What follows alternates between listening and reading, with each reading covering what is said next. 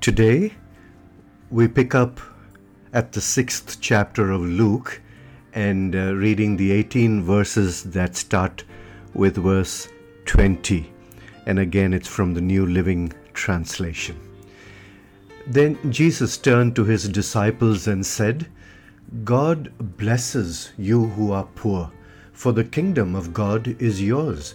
God blesses you who are hungry now, for you will be satisfied. God blesses you who weep now, for in due time you will laugh. What blessings await you when people hate you and exclude you and mock you and curse you as evil because you follow the Son of Man.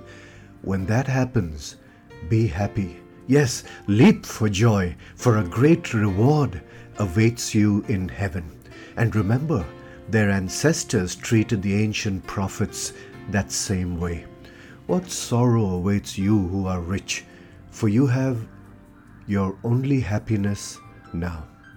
What sorrow awaits you who are fat and prosperous now, for a time of awful hunger awaits you. What sorrow awaits you who laugh now, for your laughing will turn to mourning and sorrow. What sorrow awaits you who are praised by the crowds, for their ancestors also praised false prophets.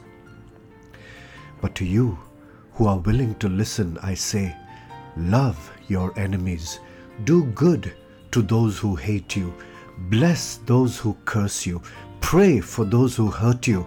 If someone slaps you on one cheek, offer the other cheek also. If someone demands your coat, offer your shirt also. Give to anyone who asks, and when things are taken away from you, don't try to get them back. Do to others as you would like them to do to you. If you love only those who love you, why should you get credit for that? Even sinners love those who love them. And if you do good only to those who do good to you, why should you get credit? Even sinners do that much. And if you lend money only to those who can repay you, why should you get credit? Even sinners will lend to other sinners for a full return. Love your enemies. Do good to them. Lend to them without expecting to be repaid. Then your reward from heaven will be very great, and you will truly be acting as children of the Most High.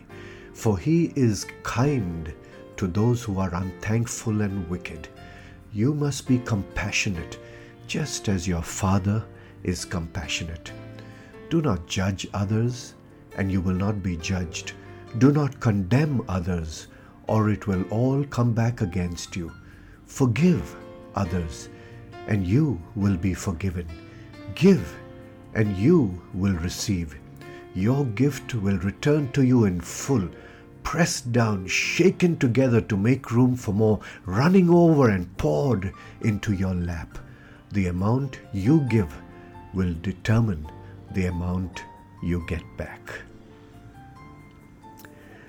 Lord Jesus, these are such stirring words that go against our normal grain of thinking and acting.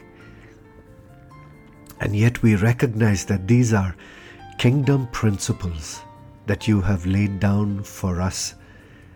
And so we ask, empower us by your Spirit today to follow after these words, to put into action in our lives these things that may be so hard and difficult. But we want to be followers of the Most High God, your disciples, Lord Jesus. So enable us, empower us with your Spirit to take to heart every word you have spoken and put it into our lives. So help us, we ask in your beautiful name, Lord Jesus. Amen.